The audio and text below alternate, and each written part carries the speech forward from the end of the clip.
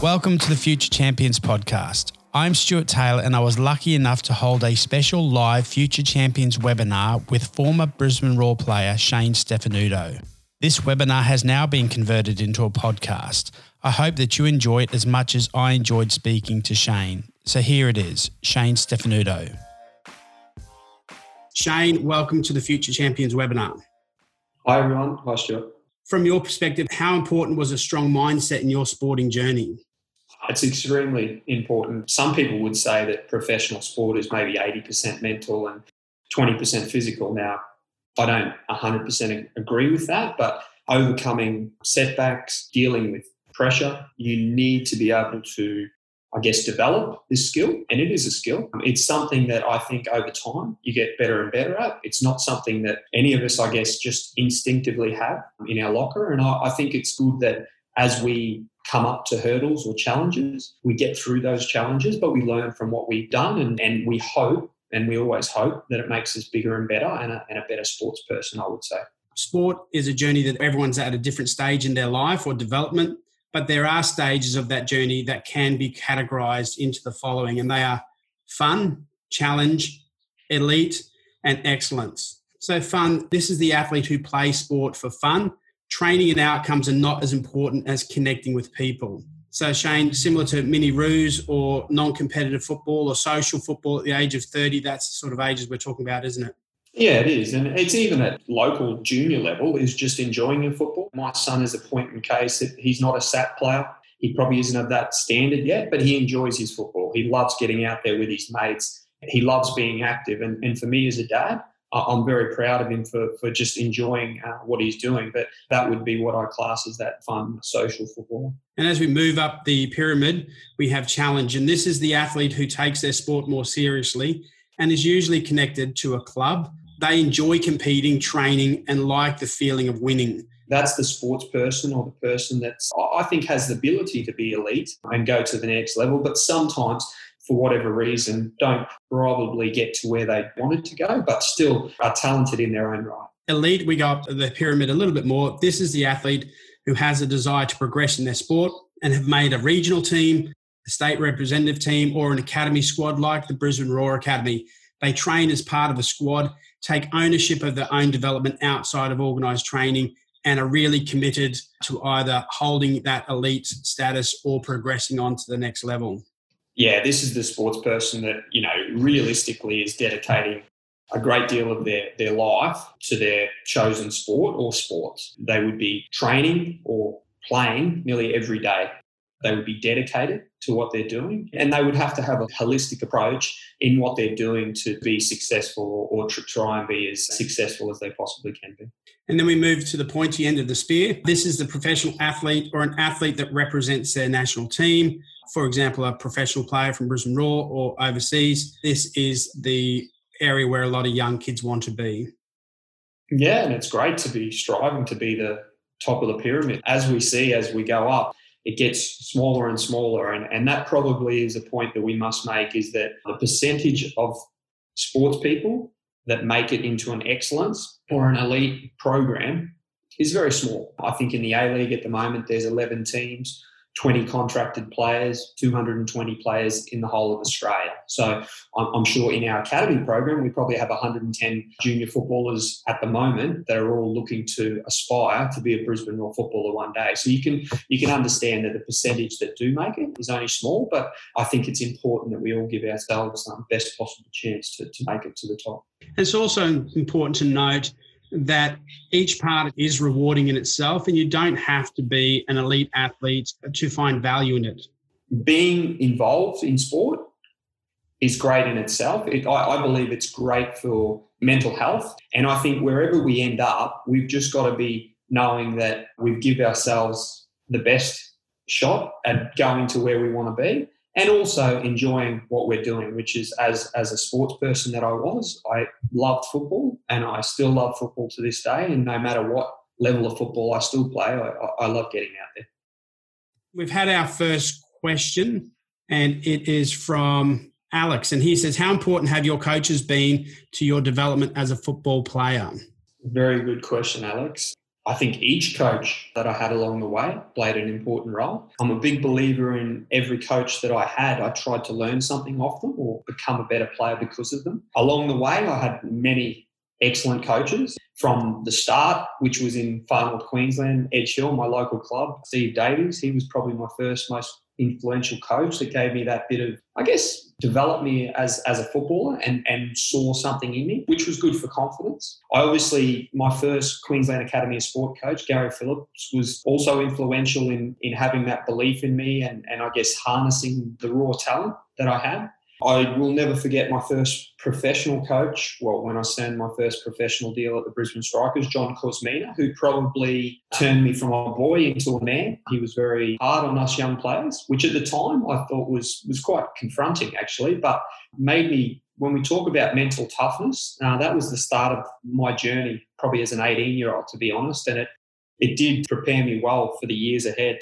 I then go along the way and I've had Graham Arnold as a national team coach who was excellent in getting me prepared for game day. And then obviously here in Australia, Ange Postecoglou I had in Brisbane at the Brisbane Roar, and we were so successful together. And he was like a father at the time. You know, he was just unbelievable in making us bulletproof really. And we all bought into what he was wanting us to achieve. And they were great times. And look, along the way, I've also had Mike Mulvey, who I won a championship through, who was important. John Aloisi, who I finished my career with, about professional standards. And John, as a player, was unbelievable, and as a coach, he was very good at those standards. And to this day, where right now, our head coach is Robbie Fowler, and so I get to experience the player. I played with Robbie at North Queensland Fury, and now I get to see him as a manager. And I have learned a lot about how relaxed he is as a man, how good he is at man management. And that's probably something all coaches, I believe, can get better at. And it's a big part of the dynamic of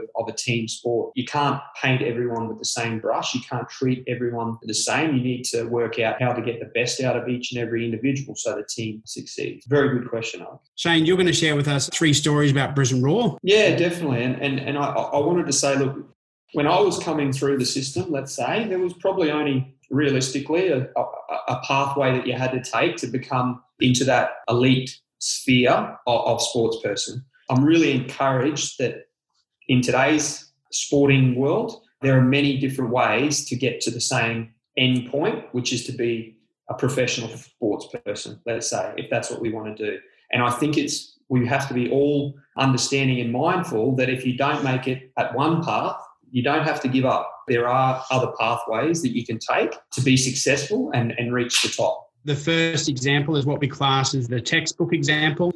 And this is a person whose junior development followed the football pathway pretty much textbook. And do you want to share with us who that Raw player is? You couldn't get a better example than this person. And it's, Matt Mackay, my captain, a great leader, but someone that I would think in a perfect world took the near perfect pathway. He came through the Queensland Academy of Sport, which was like the NYL or the youth league program we have now. He then transitioned into the Brisbane Strikers as a young footballer and made his professional debut as a youngster. He obviously then went on to play for the Brisbane Roar in the A-League and very successful at it, captained the club, won championships. Then as a footballer, never stopped trying to improve and was very motivated to do that. And then obviously tried his luck overseas. And for Matt, went to Scotland, went to Rangers, probably not as successful as he would have hoped, but that didn't stop him and pioneered into Asia in South Korea and China.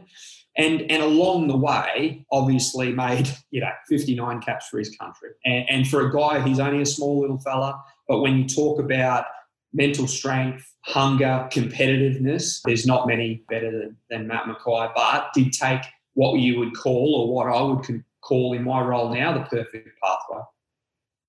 Okay, the next journey is the stumble, which refers to a player that has progressed through the pathway, but then for one reason or another received a setback and then had to overcome that setback to, I guess, get back on the road to success and move into excellence. Yeah, I get to see this guy nearly every day, Dylan Wenzel-Halls, and I'm really proud of him actually because he's a great lad. But Dylan was in our system, which was our part of our Y-League program, our youth league program.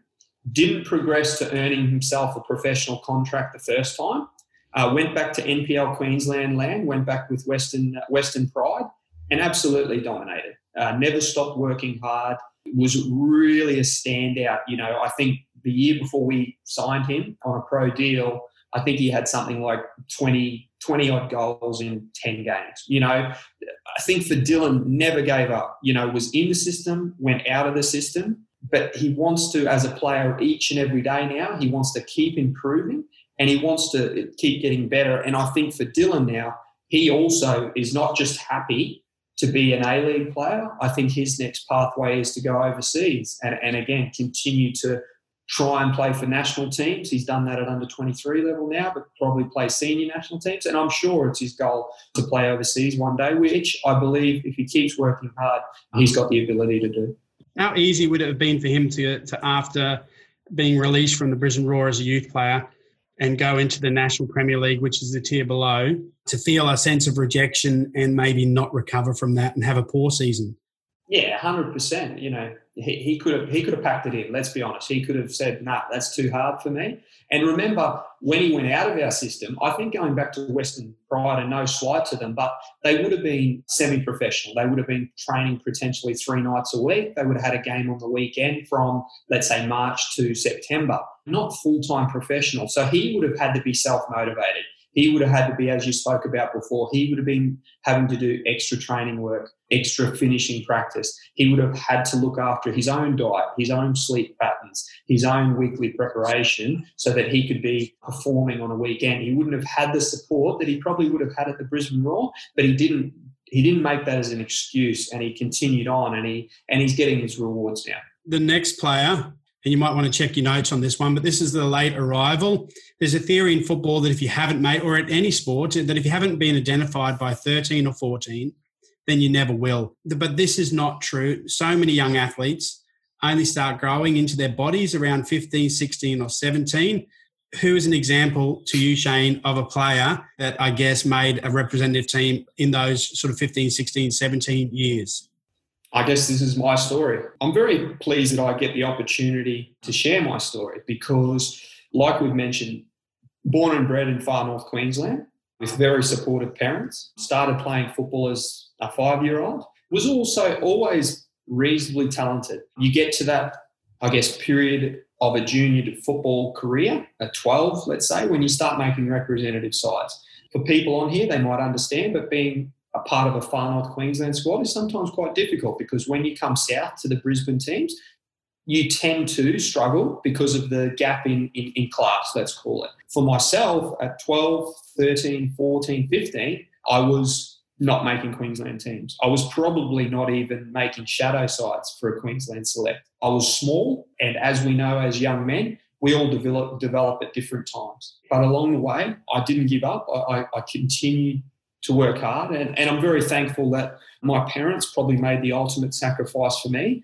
And in 1995, decided to move to southeast Queensland and set up base on the Gold Coast. Now, I must give you some information that they chucked in their jobs. They both chucked in their jobs for me. My sister had to relocate school. She was just going into year 8. And they did all that for my, I guess, my football career. For me, but making most of the opportunity and repaying my family was always in the back of my mind. And in 1996, I probably had the most influential, beneficial, best year of my junior career, let's call it, where I really kicked on. I developed physically. My football was going in the right direction. And obviously by September 96, I'd been offered a scholarship at the Queensland Academy of Sport.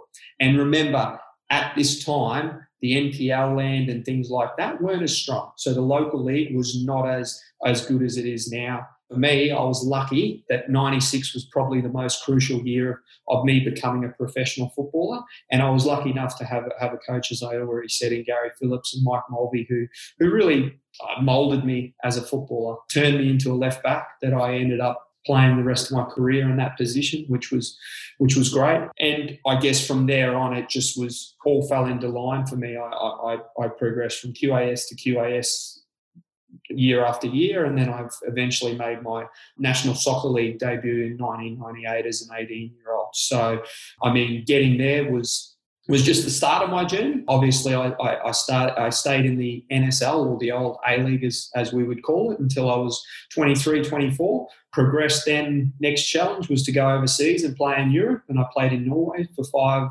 and a half, 6 seasons.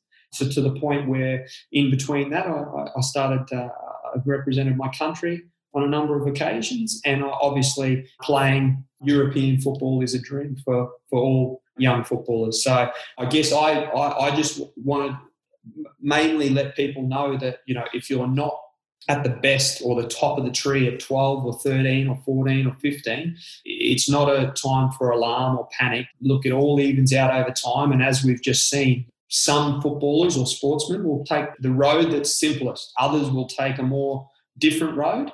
And someone like myself takes a unique pathway. But we all get to where we want to go, which is excellence. And that's where, at the moment, like I'm saying, we're very young sports people, are very blessed that they have more than one way to make it to the top. Matthew Becker has a question. Keep those questions coming. He's asked, how do you feel you developed as a player in Norway? Can I add to that? How did you develop as a person as well? Because going overseas is a significant experience for anyone. The first day I get off the plane, Cairns boy, don't forget, you know, been in Cairns 80% of my life, and I fly into Oslo International Airport and it is snowing. There is snow everywhere. My first training session was on artificial grass and it was probably -5 degrees. Probably physically the hardest, and I was going into pre-season then, probably the hardest pre-season that I've ever done in my life. Double sessions every day, gym programs, etc., and all in a foreign country. Like Stuart has mentioned, you know, unable to speak language, not having family around. I was lucky that I was supported by my wife who moved over around 3 months after I began, but I was really there by myself. I had one Australian footballer that was in my team, Casey Wehrman, who to this day I'm still thankful for guiding me and helping me along the way. And yeah, at the time as a Cairns boy, it's an eye-opener. It's an eye-opener to be in a like I said, a foreign country. But as young footballers and all you young sports people out there that have the opportunity, we all want to progress to the best possible leagues. And I think as a young Australian at the time, and this was around 2000s, I wanted to play in the Premier League. That was my dream. I knew that I wasn't probably good enough to play in the Premier League, or obviously I wasn't good enough, but that didn't stop me from trying to take a direction where I could get there. And my goal was to play in Scandinavia for a season or two, then transfer across to England, either First Division, Championship, even League One, and then hopefully one day be good enough to play in one of the top leagues in Europe. Unfortunately, easier said than done, but I had an enjoyable 6 seasons in Norway. I mean, it was an outstanding learning experience for me, and it was also, I don't believe I would have represented my country if I hadn't made that move to play in Scandinavia in Europe. And look, I can't undersell, you know, Norwegian football, very physically demanding, very tough, very skillful. But also I got opportunities to play against Newcastle United at St James's Park in what it used to be called the Intertoto Cup. So, you know, there was along the way, there was some outstanding opportunities and challenges, you know, to play Copenhagen FC in Copenhagen, who are Champions League perennial performers. So there were some outstanding moments, and as a person, it made me grow up a lot quicker than probably what I was going to do. So great question. Campbell Tanner has also asked a question: did you get homesick? The truth of the matter is, for everyone out there, I landed on the ground and I had an outstanding pre-season, absolutely outstanding. And by the start of the season, which was around March, April, I think of probably 2004, I was the starting left back at Lillestrøm Football Club, which was a dream. So I was overseas, I was earning my spot. What happened throughout that first 3 or 4 months, my form dipped. And I probably hadn't experienced competition or a squad with so much strength. Here in Australia, I was playing week in, week out. So I was very happy with myself. And as we know, as sports people or as footballers, we always want to play. Unfortunately, by the summer of 2004, I'd lost my position, and I was then having to go back and play second division, basically reserve football, which wasn't easy. So I'd had the highs of making debuts and everything going well, to the challenges, to the first challenge, and that was trying to win my spot back.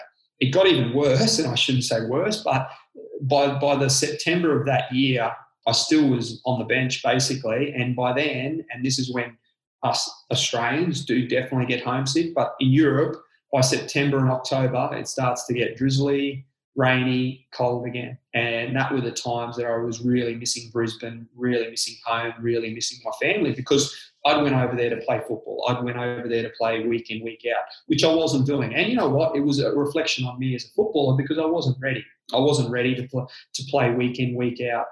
In all honesty, it actually took me 18 months in my current club, Lillestrøm, to win or to earn a starting spot and playing week in, week out. It actually took me till probably midway through my second season in Norway before I regained my starting spot. But from then on, I was playing week in, week out. I was probably playing some of the best football that I'd ever played. And as a person, it had really strengthened me. It strengthened my mental ability, like we talk about, that mental toughness that I had to get through. And I was loving what I was doing. I was a professional footballer on weekends, long weekends, and this is something around the life experience. Me and my wife, we could fly across to Paris. My sister was in London. I'd go across and watch Fulham play at Craven Cottage or Crystal Palace play or our Premier League game. It was outstanding. But as we see now in a lot of professional sport, or specifically in football, Australians that are going to Europe, it's not easy. People don't understand how difficult it is. And I have a true understanding when players do return after 18 months of being in Europe, and people say, well, why didn't you stick it out? Very much easier said than done, guys. When they haven't been successful, it is difficult, that's for sure. There are some common threads that link players who achieve excellence. What they do makes them stand out from others with potentially the same skill set, but not necessarily the same mindset. What are some of the similarities between those three players? We've just spoken about myself, about non-selection. We've spoken about Dylan, about not earning a professional contract, let's say the first time around. We've probably talked about Matt Mackay not being as successful as he would have wanted to be at Rangers, a massive football club, of course. So we all have setbacks along the way, whether those setbacks begin at 13, like we're saying, non-selection of not making a Queensland state team, or not making at 15s a Joey's national side, or not even being selected in the starting 11 for a club side. So we all have those setbacks along the way. It is important that you always refocus. It's important that you learn from those moments. And it's important that you continue to try and work hard and improve so that you can bounce back bigger and better. For myself, which we haven't probably spoken about yet in terms of setback, after finishing in Europe, I'd come back to the North Queensland Fury. Being a Cairns boy, I wanted to sign for my local club, let's call it, or the local club in my area. 7 games in, I ruptured my cruciate ligament in my left knee. Now, the timing of that could not have been worse, because in September 2009, I played my 3rd ever game for the Australian national team against Korea in Korea. The next summer was going to be the 2010 World Cup. You couldn't get a worse time for me as a footballer to have a setback. I guess it's some of the toughest times that I had to go through. Again, that refocusing was exactly what my goal was. And to this day, I say that when I come back from my ACL, my knee was bigger and better and stronger than it ever had been. But what it was me being diligent and me being professional and me doing everything to the best of my ability and then some. If I had to do 3 sets of 10 leg press on my left knee, I'd do 3 sets of 12, and I'd do 3 sets of 12 on my right. If I had to do 90 minutes on the bike, I'd do 95 minutes on the bike, and then I'd do a 15-minute warm down. I was always making sure that I was going above and beyond what I had to do, because in the belief that when I did come back, I didn't want to drift off into the sunset. I wanted to be even more successful. And thankfully, in 2010, a guy by the name of Ange Postecoglou was rebuilding, let's call it, the Brisbane Roar Football Club, and I was part of his plans. And I guess, as we've already mentioned, the rest is history, really. You were certainly prepared for your games, but also in training. Yeah, and Stu, I want to come back to that pyramid where we had the elite, the excellence, fun pyramid. And I've actually done it where my pyramid as a sports person preparing well is this. The foundation is the key. As we know, the foundation of any building, of any footballer is the key. So I break it down into 4 key areas: diet, sleep patterns, training load, and preparation. These are the 4 things. If you can get right, gives you an outstanding foundation. Now, the key with these 4 things, we are in control of these 4 things. What we eat, how long we sleep for at night, how prepared we are for training, how much training we do or how hard we work at training, that's all within each and every one of us. We have the ability to dictate these key terms. And then once we get this foundation right, then we can start look at performing at a consistent high level.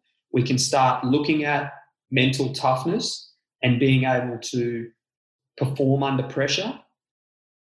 And then, of course, once we get all these decision-making, like we've spoken about, we haven't touched on as much, but once we get our decision-making process correct, we then can be elite. We can be elite and we can be at the top of that pyramid. But remember, the foundation is something that we all have the ability to guide ourselves and to be a destiny of our own future.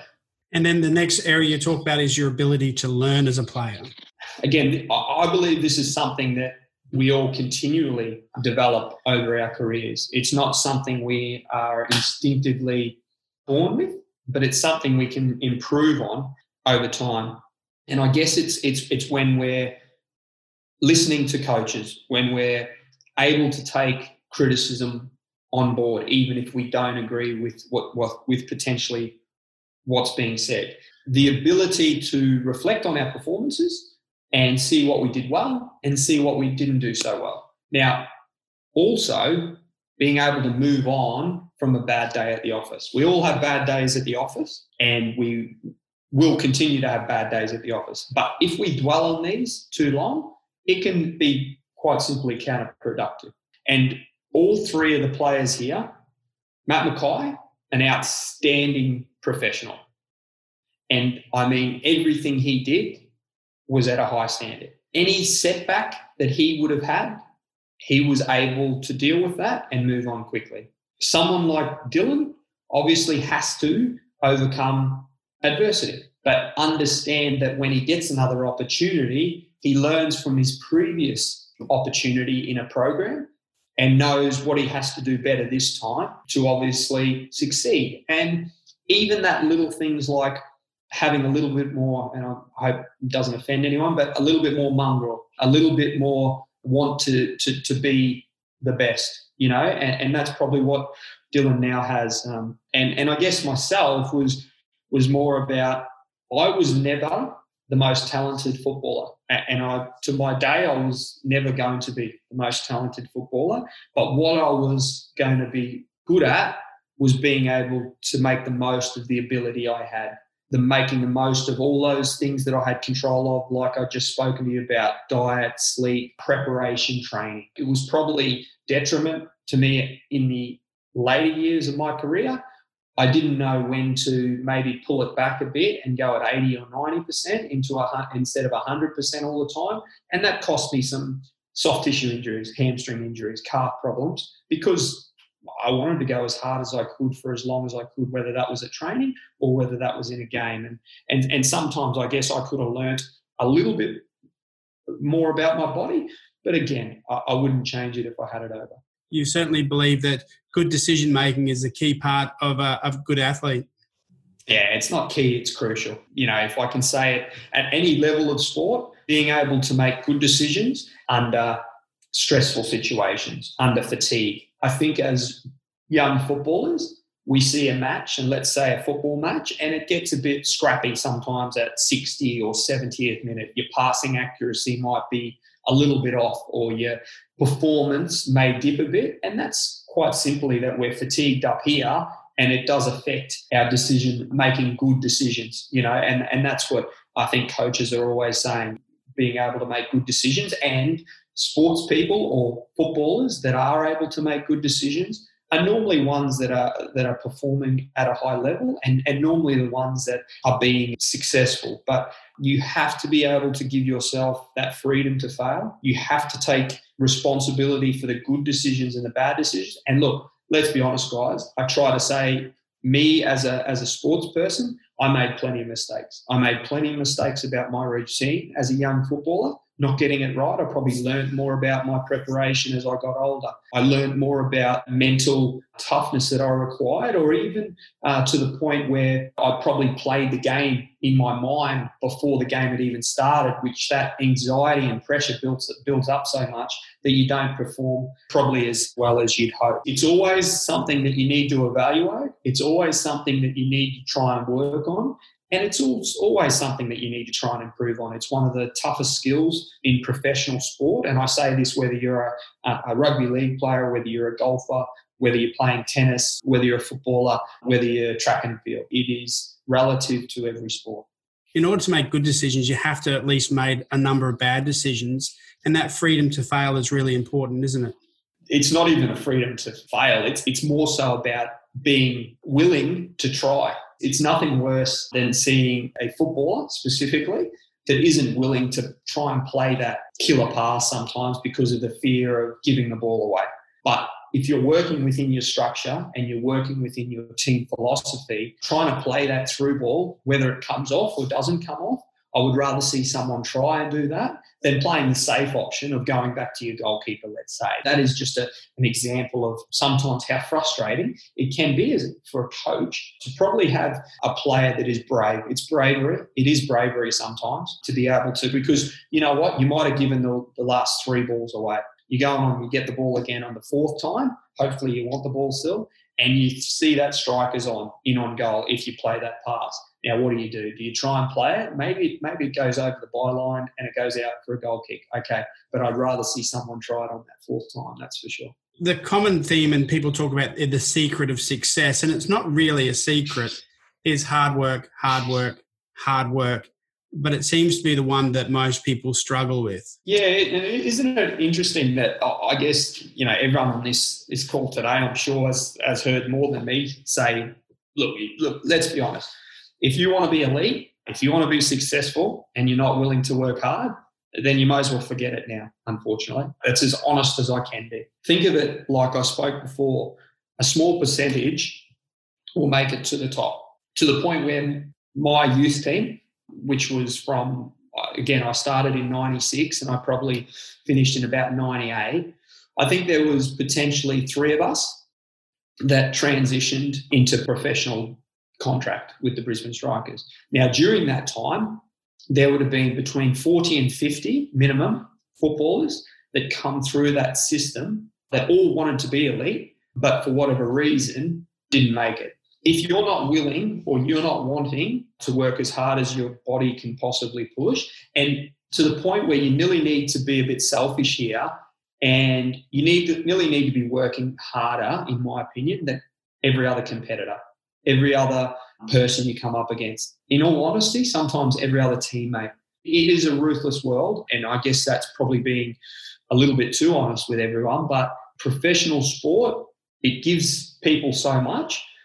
But it also, there is an understanding there that it is not easy to get to the top. And that's why, because for those people that do make it, they have worked really hard along the way.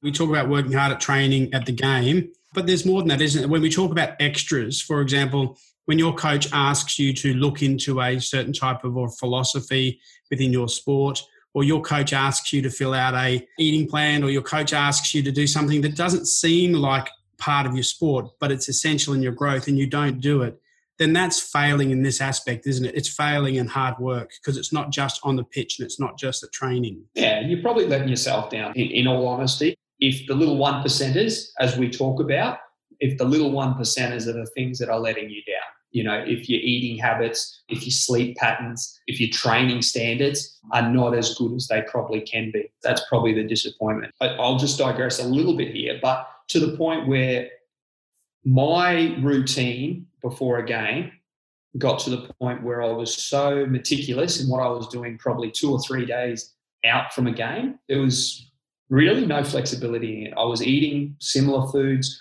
I was sleeping as much as I could, to be honest, where I was going to bed at 8:30 at night, to be honest, and I was sleeping through to, we had early training sessions, but I was probably, asleep until 6:30 in the morning. On game day, I used to go to bed at probably 9 p.m. the night before, and I'd nearly sleep until 9 a.m. in the morning. I would then have my game day routine of breakfast, same breakfast pretty much always, same lunch pretty much always. And you'll love this. I then used to have an afternoon sleep as well. I used to try and have an hour in the afternoon before my pre-match meal, and then I was off to the stadium. And that's how, I guess, meticulous that I'd broken down my preparation, because I knew that when I got out onto Suncorp Stadium on a Saturday night, I felt bulletproof nearly. I felt that I'd given myself the best possible opportunity to perform at the highest possible standard. Now, sometimes I would do all that and I'd have a stinker, or the winger would get the better of me that day. So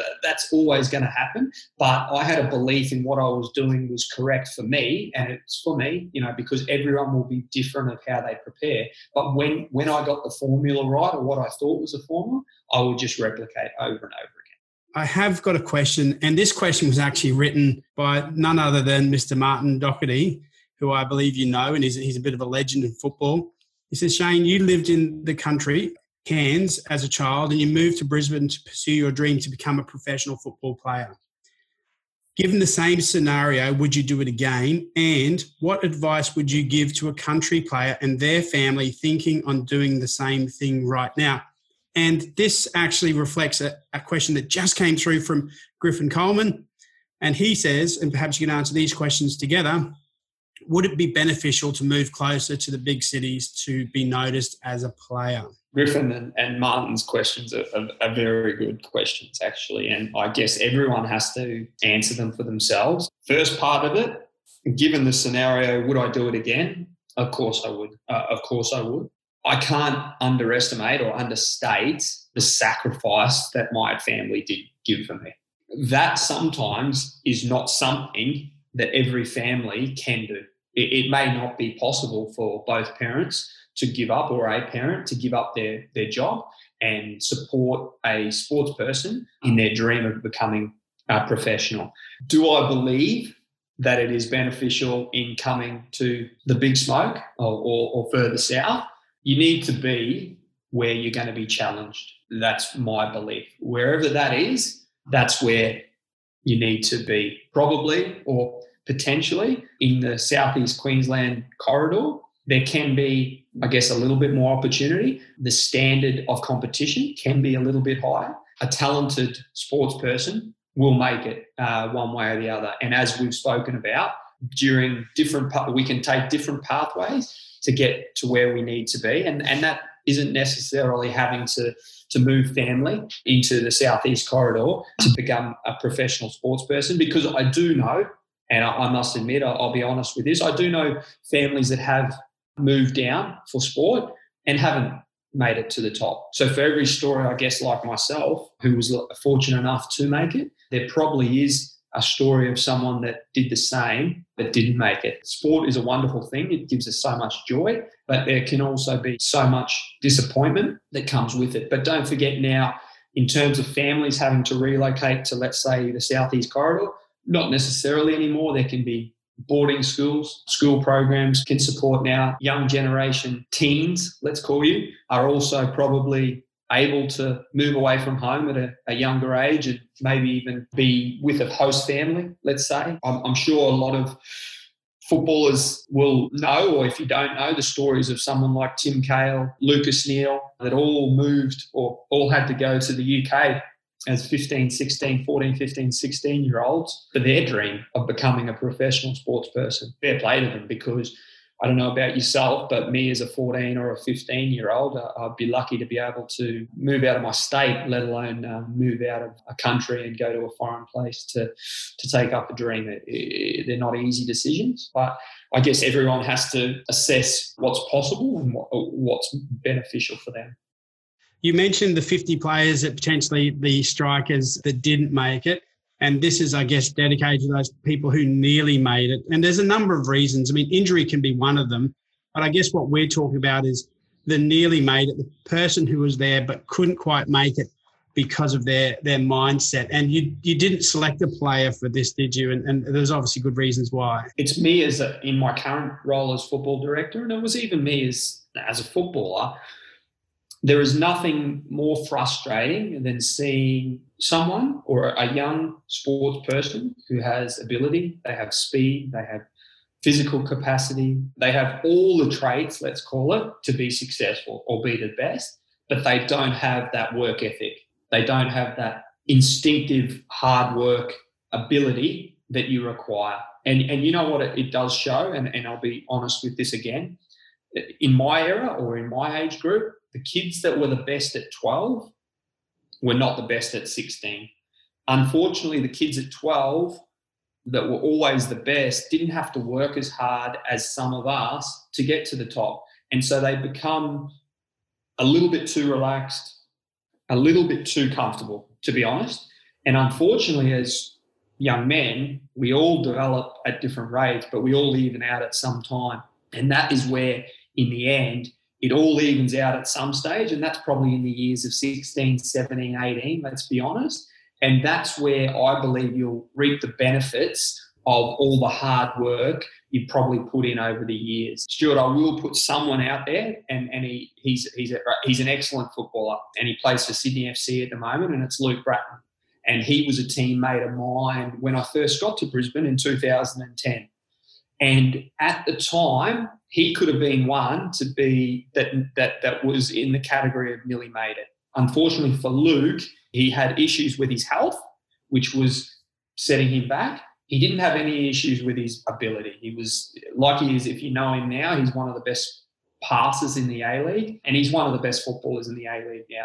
But at the time, in 2010, he was behind someone like Eric Partaloo, Massimo Murdoka, Matt Mackay, senior pros that were outstanding in what they were doing. And for Luke, I think there was maybe a time period there between 2010 and 2013 where it could have went either way for him. Thankfully, he pushed through. I think he was part of a championship winning side in the third one for us. And then the rest is history for him now, because he's gone on and played, he went and signed for Manchester City. I think he was loaned out to Bolton. He's also been at Melbourne City, and he's one of the key players, as I said, for Sydney FC at the moment. So it could have been a nearly made it moment for someone like Luke. But I love today that we've got 44 people here that have taken the time to take an hour out of their day to basically listen to me and a little bit Stuart waffle on about my beliefs, basically. Now, if you're willing to cut corners, then you might as well forget it now.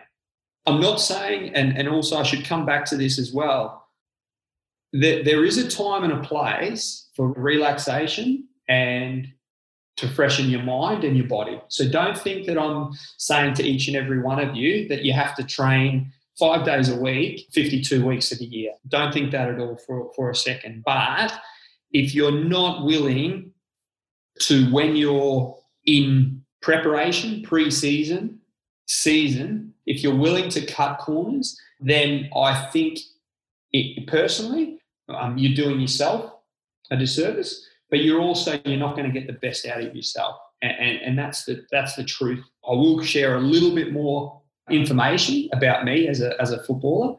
When I came back to the A-League, when I come back from my ACL, when I went to Brisbane, I was 30. So as a footballer, ancient, basically, over the hill many times, some journalists would call me. But what I did know is that we used to get a 5-week holiday period, and I would religiously, and every year, I'd take 10 to 12 days off.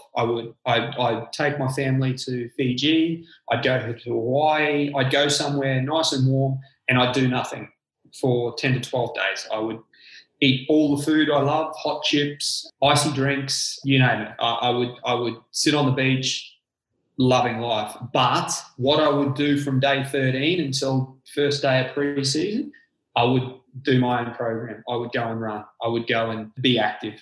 I would make sure that on the first day of pre-season when I came back in, that the coach saw me and saw how good shape I was in to put me top of the queue in terms of him knowing that he could, one, rely on me, and two, that I was motivated to be successful again. And I probably believe that that's why I was able to play until I was 36 and a half years old, which is, like a dinosaur in football world these days. They're just some of the little tips or the trade. But don't think that, guys, as sports people and as young people, you shouldn't be enjoying life and you shouldn't be having a mental and physical break when you're told to.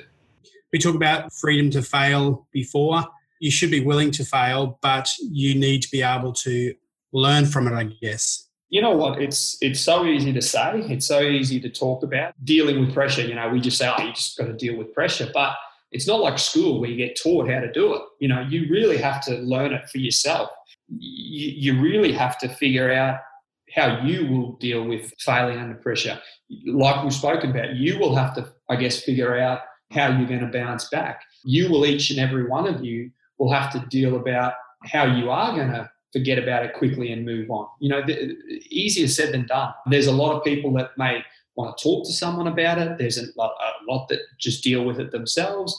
There will be some that will rely on their coach, will rely on a mentor. There's various different ways, but you have to understand that along the way, there will be hurdles, there will be ups and downs. It's not like no one's going to go like up, up, up and, keep going up. It's not how it goes. You would talk to, whether it's Wayne Rooney, Cristiano Ronaldo, Lionel Messi, LeBron James, Michael Jordan, Greg Norman, Tiger Woods. They would have all had their ups and downs. They would have all failed under pressure at some stage, but they would have been able to work through it and come out on the other side bigger and better. And that's what you need to focus on. It's not failing under pressure that you need to dwell on. It's coming out of it and being better for it.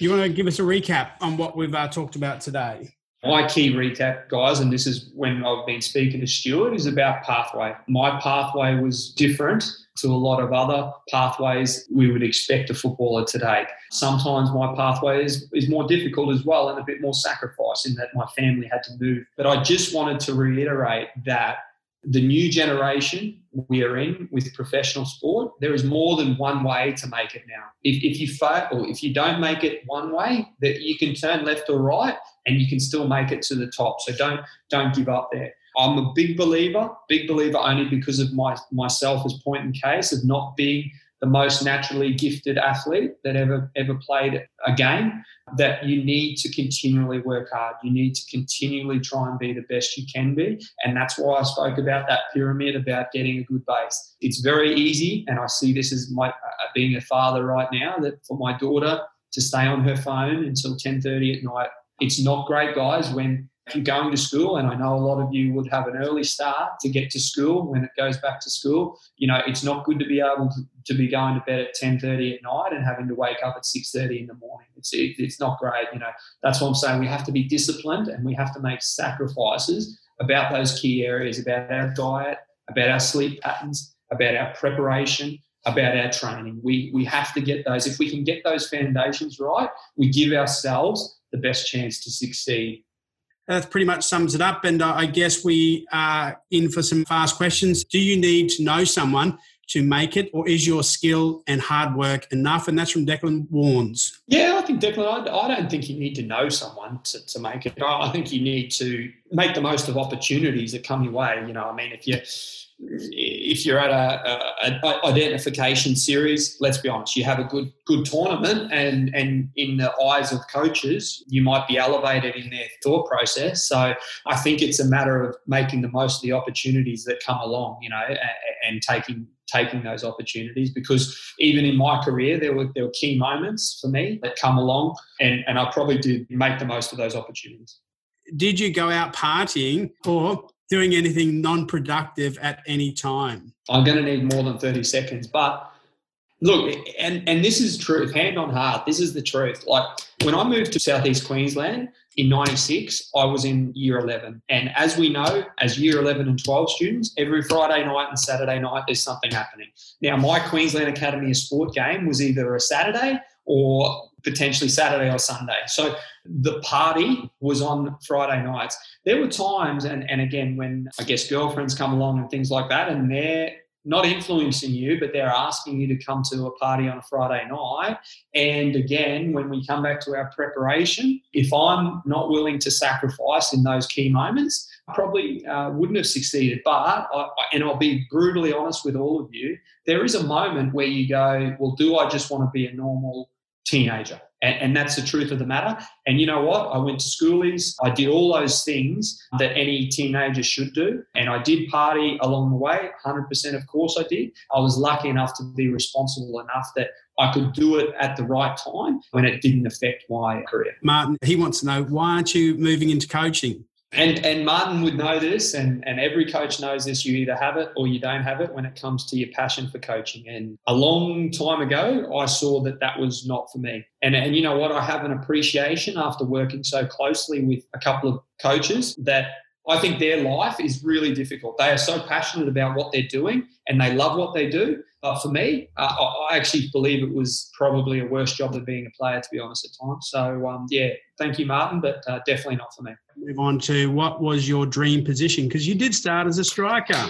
Yeah, and isn't that a good... Yeah, we spoke about this the other night, didn't we, Stuart? And look, I started as a striker, and I'm honest with that. I was a striker as a young footballer. I was probably a striker until I was about 14 years or 13 or 14 years of age. I then got moved back as a central midfielder, which I enjoyed. I enjoyed because at the time in my early teens, I was a cross-country runner and I liked my athletics. And so my cardio capacity was quite high, so I could get up and down the field. So central midfield really did suit me. That's probably where I had the best tournament of my career as a 16-year-old when I got identified for the Queensland Academy of Sport, was actually as a central midfielder. But as I got into competition for that position, I probably wasn't skillful enough, if I'm honest. I wasn't a good enough passer. You couldn't just, I guess, get away with just being a good runner. So I got moved out to the left. I am a left footer. I'm blessed that I was a left footer. I don't think, as I said, if some people, I'm honest, I wouldn't have probably made it if I was a right footer, to be honest with you, because I don't think I was talented enough. I was a left footer. I got moved out onto the left wing back role. I got moved back to a left back position, and that's what suited me. And I'm thankful for the coaches that saw that in me. Shane, thank you so much for giving your time today. It's been awesome. Thanks, Stuart, and well done to yourself for making this possible in these difficult times. So you're doing a great job, mate, and it was my pleasure.